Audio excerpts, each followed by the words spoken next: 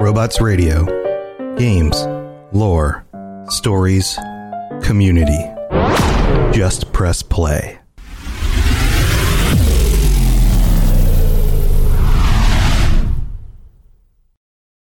This episode is brought to you by Paramount Plus. Get in, loser! Mean Girls is now streaming on Paramount Plus. Join Katie Heron as she meets the plastics in Tina Fey's new twist on the modern classic. Get ready for more of the rumors, backstabbing, and jokes you loved from the original movie with some fetch surprises. Rated PG-13. Wear pink and head to ParamountPlus.com to try it free. Robots Radio presents... You're listening to the Dungeons & Dragons Lorecast, the best way for everyone from experienced dungeon masters to those curious about D&D to learn more about the worlds, creatures, and lore of Dungeons & Dragons.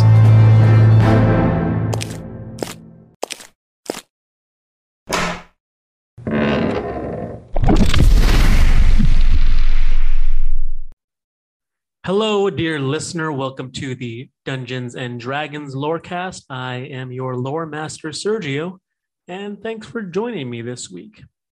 So a few episodes ago, we discussed the Undying King Vecna, the lore surrounding his origins, his adventures or misadventures as they were, due in part to, well, he's one of the most iconic characters in Dungeons and Dragons, one of the biggest and baddest, and we had yet to cover him in depth on the show. But also a smaller part of that was due to the release of season 4 of Stranger Things. Now each season, the Dungeons and Dragons playing kiddos assign one of the game's iconic monsters to whatever evil threat they are facing. And this season, it happens to be Vecna. In seasons 2 and 3, Mike, Will, Lucas, and Dustin, they dubbed the force that they battled a mind flayer. And Tom and Stuart covered the Illithids way back in episode 33, so check that out for more information on mind flayers. But what about that season 1 creature? The creature whose miniature comes with the D&D Stranger Things box set adventure. The creature who served as the killer in the Dead by Daylight Stranger Things DLC. What about the Demogorgon? So much how the Stranger Things version of the Mind Flayer and their version of Vecna only have a passing resemblance to their D&D counterparts, the Demogorgon from the Monster Manual is actually not the Demogorgon at all. He's a singular individual creature who looks differently, behaves differently, and whose origins stem not from the Upside Down, but from none other than the birthplace of demons, the Abyss. Like I said, it's actually the demon's name, so it's more apt to just simply say Demogorgon rather than the Demogorgon. Now we have that settled, let us mine for some lore, shall we, dear listener?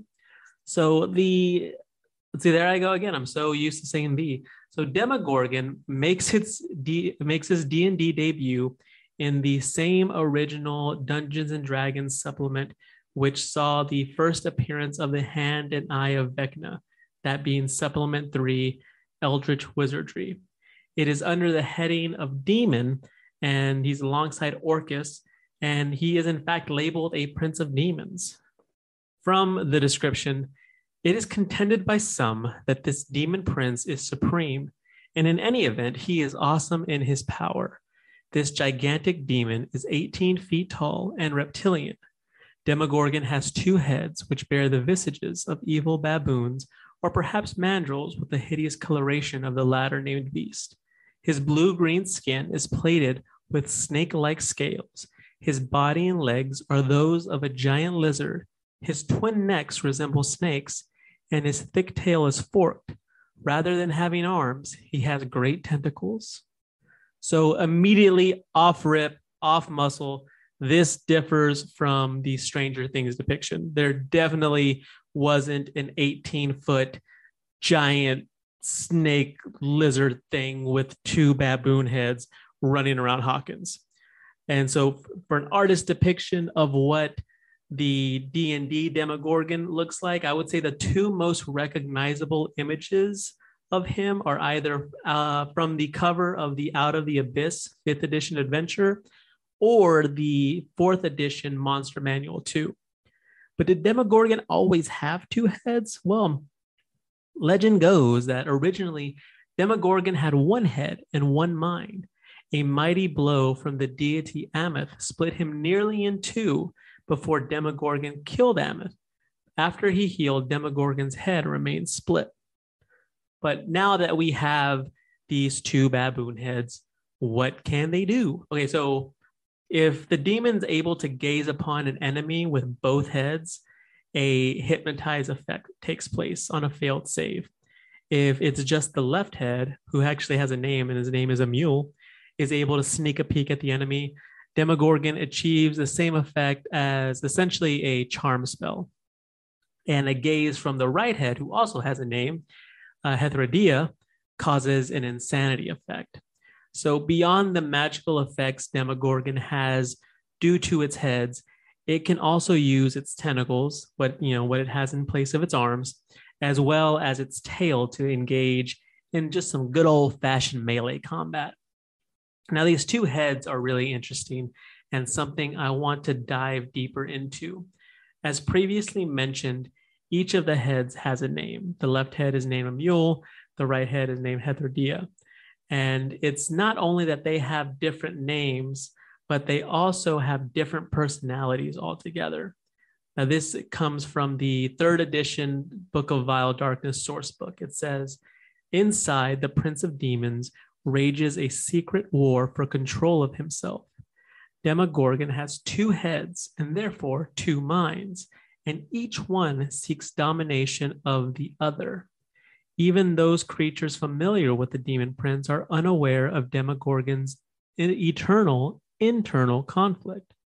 A mule, one of Demogorgon's personas, seeks to part with his sibling persona, named Hetherodia. A mule and Hetherodia are each unable to control the other, because each is in truth an aspect of the other. Nor could one slay the other without also perishing. Still, a mule seeks a way to be free of and eventually usurp his other half, for selfishness and jealousy in a demon knows no bounds. Hetherodia is too concerned with the effect such a separation would have on all his dread accomplishments to seriously consider the notion of living alone. Now, so while it may seem obvious that the two heads have different personalities and ideological perspectives, like it says, no one truly realizes the extent to which his two heads actually detest one another. And it is in this animosity, it is this dissension which keeps Demogorgon from fully achieving his goals and what could possibly lead to his defeat. In Dungeon Magazine issue 148, it contains the Wells of Darkness installment of the Savage Tide adventure path. Really quickly, for those who don't know, they used to essentially serialize campaigns. You would get like one chapter, every other month or so, and sometimes they would even combine them all in an actual hardcover book. Like Shackled City is a very famous one, as is Age of Worms. So, anyways, this is the Savage Tide adventure. And in it is possible for the party to interrogate the succubus Shami Amore about her former lover. That's right. Shami Amore has a thing for demons with two heads, I guess. Who knows? It says, or rather she would tell you, Demogorgon is his own worst enemy. He is, in many ways, two creatures that share the same body. A mule, his left head, is the more charismatic and calculating, while Hetherodia, his right head, is more impulsive and feral. Each views the other incapable of outfoxing itself. And then when discussing how to engage Demogorgon in combat and have any chance to defeat the Demon Prince, the succubus has this to say: if you want to even have a chance at stopping him, you need to distract him. That is Demogorgon's weakness. Each situation he faces brings two reactions, not one.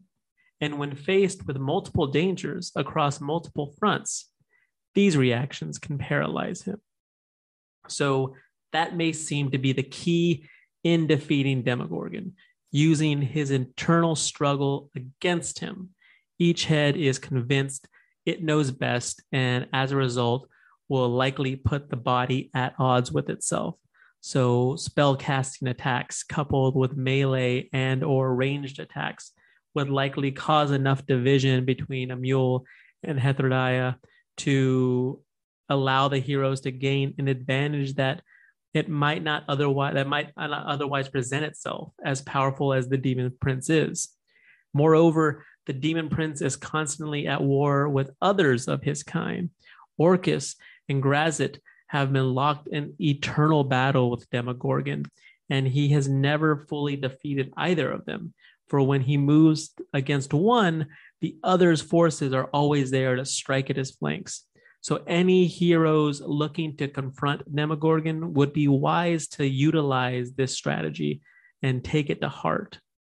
And of course, we will have more information on the animosity between Demogorgon and Grazit and Orcus when we return from the middle of the show. But before we break, I want to quickly discuss the Demogorgon from Stranger Things. Now, this creature is presented in the Stranger Things Hunt for the Thessal Hydra adventure. It describes him as a predator of the Upside Down. The Demogorgon hunts the dimension looking for unfortunate creatures that find their way there. The size and shape of an adult humanoid, the Demogorgon's mouth encompasses its face and unfolds like a blooming flower.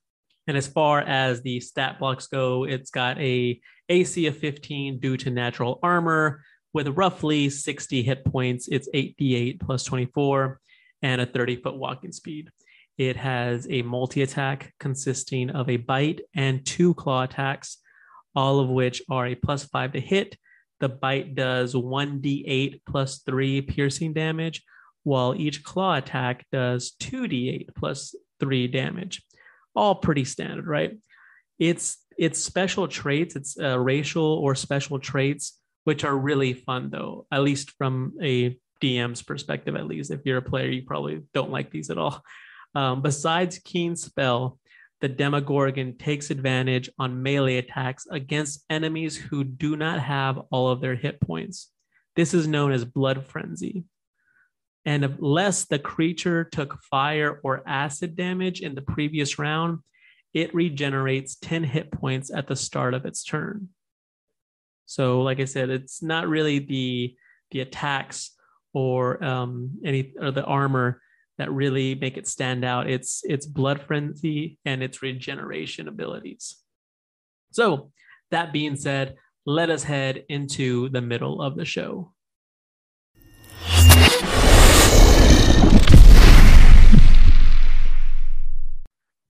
Welcome, dear listener, to the middle of the show. It is during the middle of the show where we thank our patrons. It is also when we discuss upcoming miniatures or recent D&D news, if there are any of either. And it's also when we highlight some fun homebrew content available on DM's Guild. First up, the patrons. This week, a special shout out to our apprentice level patrons, Daniel P. and Peter M. As apprentice patrons, they enjoy early ad-free episodes, as well as a D&D Lorecast sticker pack, in addition to other perks. We recently tweaked some of the tiers on our Patreon, so check it out if you're interested. In addition to the aforementioned apprentice tier at $5, we have the $10 scholar tier, which gets access to the Patron Plus bonus content for each episode, plus other perks. The 25 wizard tier gets you a D&D Lorecast t-shirt immediately upon signing up, and even more swag every 6 months, as well as an invitation to our world famous monthly patron roundtable. And our redesigned deity tier at $75 gets you all of that stuff, all that great stuff that I just covered, plus being able to have myself or Crit guest spot during a session of your campaign, or even have the D&D Lorecast crew run a one-shot for you and your friends. when we were putting together the Patreon, we built it with perks and benefits we felt would be worth the cost. And if you are able, please consider joining the fine folks who pay hard-earned copper, silver, and gold to help financially support the show. This, in turn, allows us to make the show bigger and better. It helps fund cool projects like the Magic Item of the Week PDF we are commissioning art for and will submit to the DMs Guild. And it helps us put together really cool contests like the one that we are running right now. Through the end of the month, June 30th, 2022, at 11:59 p.m., we are raffling off 8 Dungeons & Dragons 5th edition rulebooks. Included are the core rulebook gift set, which comes with the Player's Handbook, the Dungeon Master's Guide, and the Monster Manual, along with the DM screen, all inside a really cool slipcase. Also included are Tasha's Cauldron of Everything, Volo's Guide to Monsters, Xanathar's Guide to Everything, Mordenkainen's Tome of Foes, and Fizban's Treasury of Dragons. 1 ticket will cost you $4 US, 3 tickets will cost you $10 US, and a winner will be announced on our July 7th show. And 100% of the proceeds, every single penny from ticket sales, will go to the Critical Role Foundation, which is an awesome charity started up by Matt Mercer and his group of nerdy voice actors.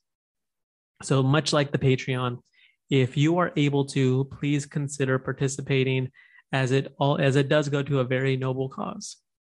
And finally, what does the DMs Guild hold for us this week? Well, we've talked a little bit this week about what the Demogorgon is capable of. Good to know if your party ever comes across the Demon Prince of the Gaping Maw. But what if instead of having to deal with the Demogorgon's traits and abilities, you could use them yourself? So I found this really interesting content from a homebrewer known only as Golem, named the Shaitan. It says, play as a Shaitan, a quote-unquote race born into another race. When a demon lord curses a child's parent, the child then takes on traits of that lord, and often their quote-unquote gifts are as much a boon as they are a danger. Included in the PDF are 8 subraces with distinctly different playstyles modeled off of demon lords, as well as 11 unique and powerful racial feats, plus a new background known as Reformed Cultists. So if you ever wanted to play a character with the infernal power of the abyss behind them, you can now. For $7.95 on the DMs Guild. A link, of course, is included in the show notes. Definitely check it out and let us know how you liked it. Let us know how you incorporated it into your campaign. All that being said, let's head to the end of the show, shall we?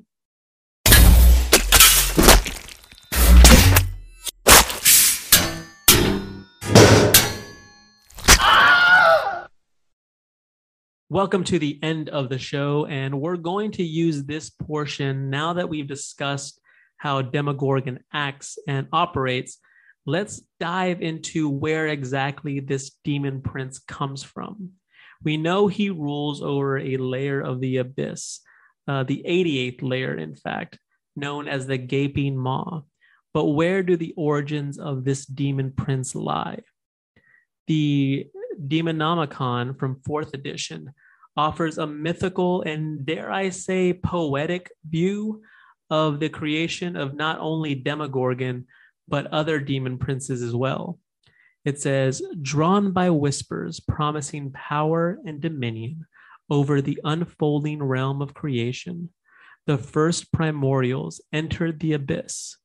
The shattered realm they observed within the vortex was thoroughly corrupted, but these creatures were unconcerned with morality as they pressed on, beckoned by the whispering of the abyss's evil heart.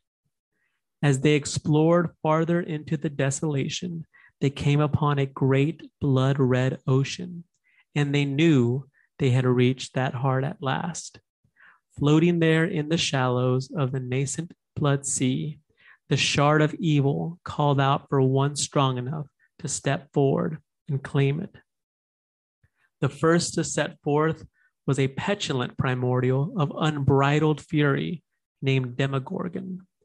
As Demogorgon waded into the turbulent surf, however, another one rose up from the darkened depths beneath the sea. The interloper, Dagon, challenged Demogorgon for the right to claim the shard, the mighty primordials clashing in a battle that turned the sea to a bloody storm. But as they fought, a third being crawled up from a hitherto unseen pit to claim the shard as his own. Oboxub, a loathsome oberith of putrescence and filth, had become the first prince of demons. So this shard of evil, sometimes known as the shard of pure evil, was a tool created out of pure hatred and pure malice by the oberith, so they could travel to different universes after they had essentially drained their own of all its resources, essentially just sucked it dry. So in this myth so far, two primordial demons, also known as Tanari, begin fighting over the shard, Demogorgon and Dagon, only to have it taken from them, from both of them, by the oberith Oboxub. The will of the shard, which was to conquer, to rule, compelled Oboxub to place it in the astral sea, where it could conceivably, from there, go on to conquer the known universe. So what happens next? It says, not all demons wanted to see the shard lay waste to the astral realms. The primordials, Demogorgon, Orcus, and Baphomet, already in the throes of demonic transformation, feared rightly that Oboxub's actions would grant him control over all the cosmos.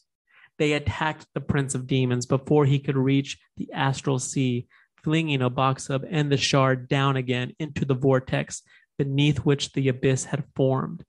Where Oboxub struck, the abyss was sundered, forming a deep fissure into which the sea drained away into a boiling storm. But where did these primordials come from? Was it just random chance? Or was there something more sinister at play? An article from Dragon Magazine, issue 357, offers one take on the origin story of Demogorgon and his Tanari brethren.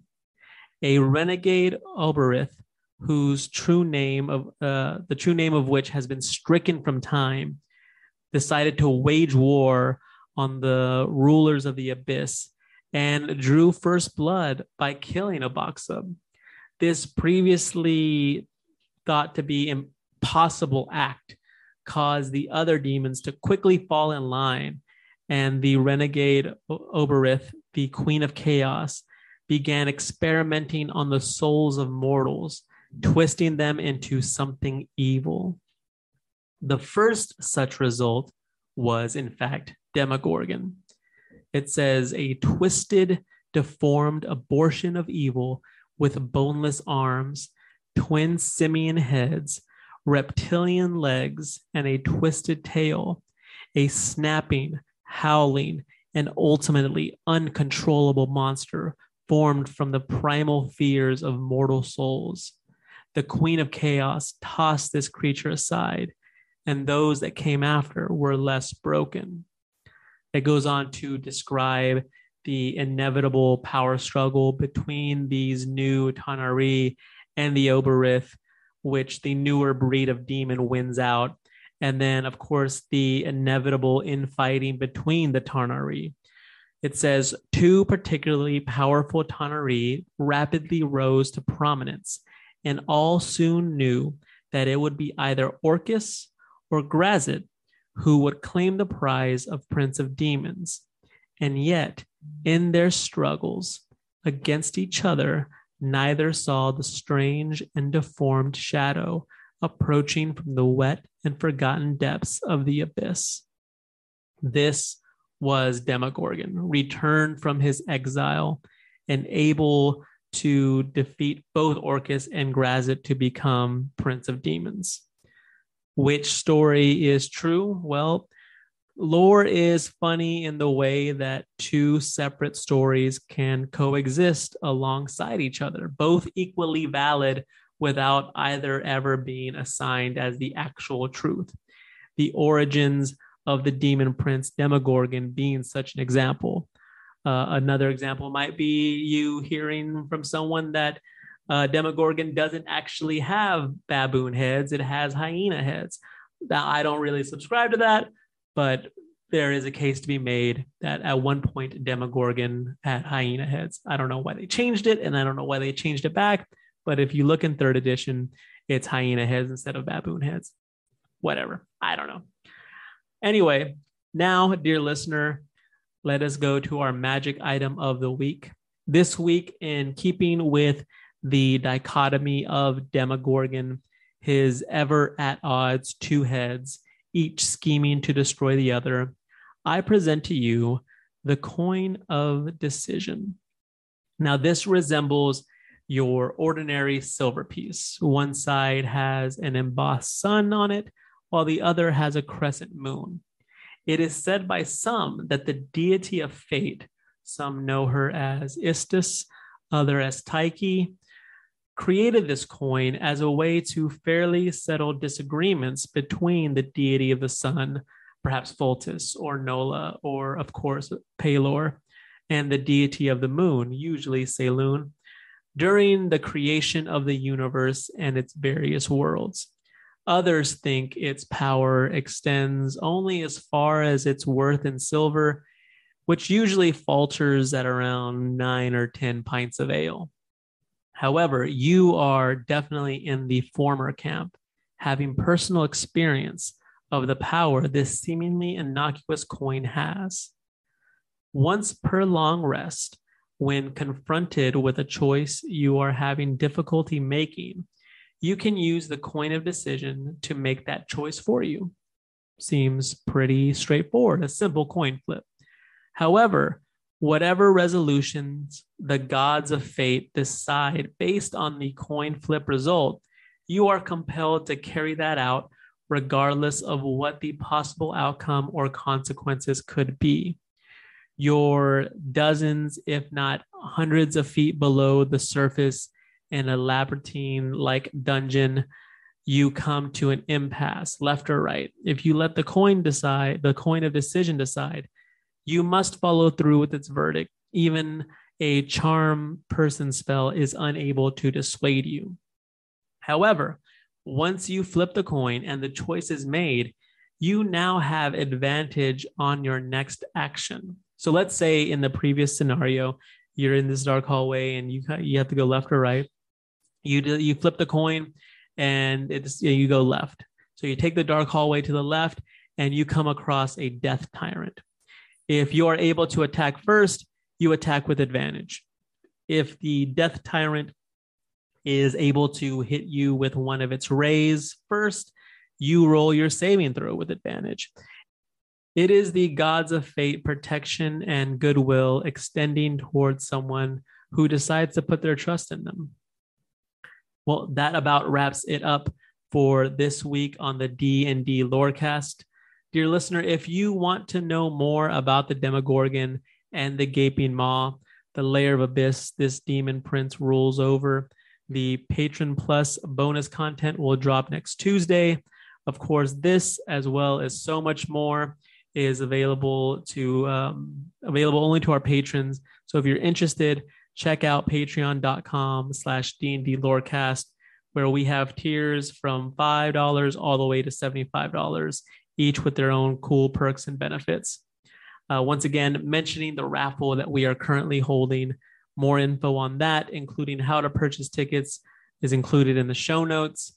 Also included in the show notes are links to the other podcasts the Dungeons and Dragons Lorecast crew are involved in, whether they be tabletop role-playing game live plays or lorecasts for other nerdy intellectual properties. There is definitely something for just about everyone. Thank you so much for listening. It means the world to us. Thank you for allowing the D&D Lorecast to be a part of your day. Fare thee well, dear listener, and until we meet again, may all your 20s be natural. Thanks for listening to the Dungeons & Dragons Lorecast. If you've enjoyed the show, please consider sharing it with a friend, following us on Twitter at DND Lorecast, or jumping on the Robots Radio Discord to chat more with us about Dungeons & Dragons. We'll talk to you next time.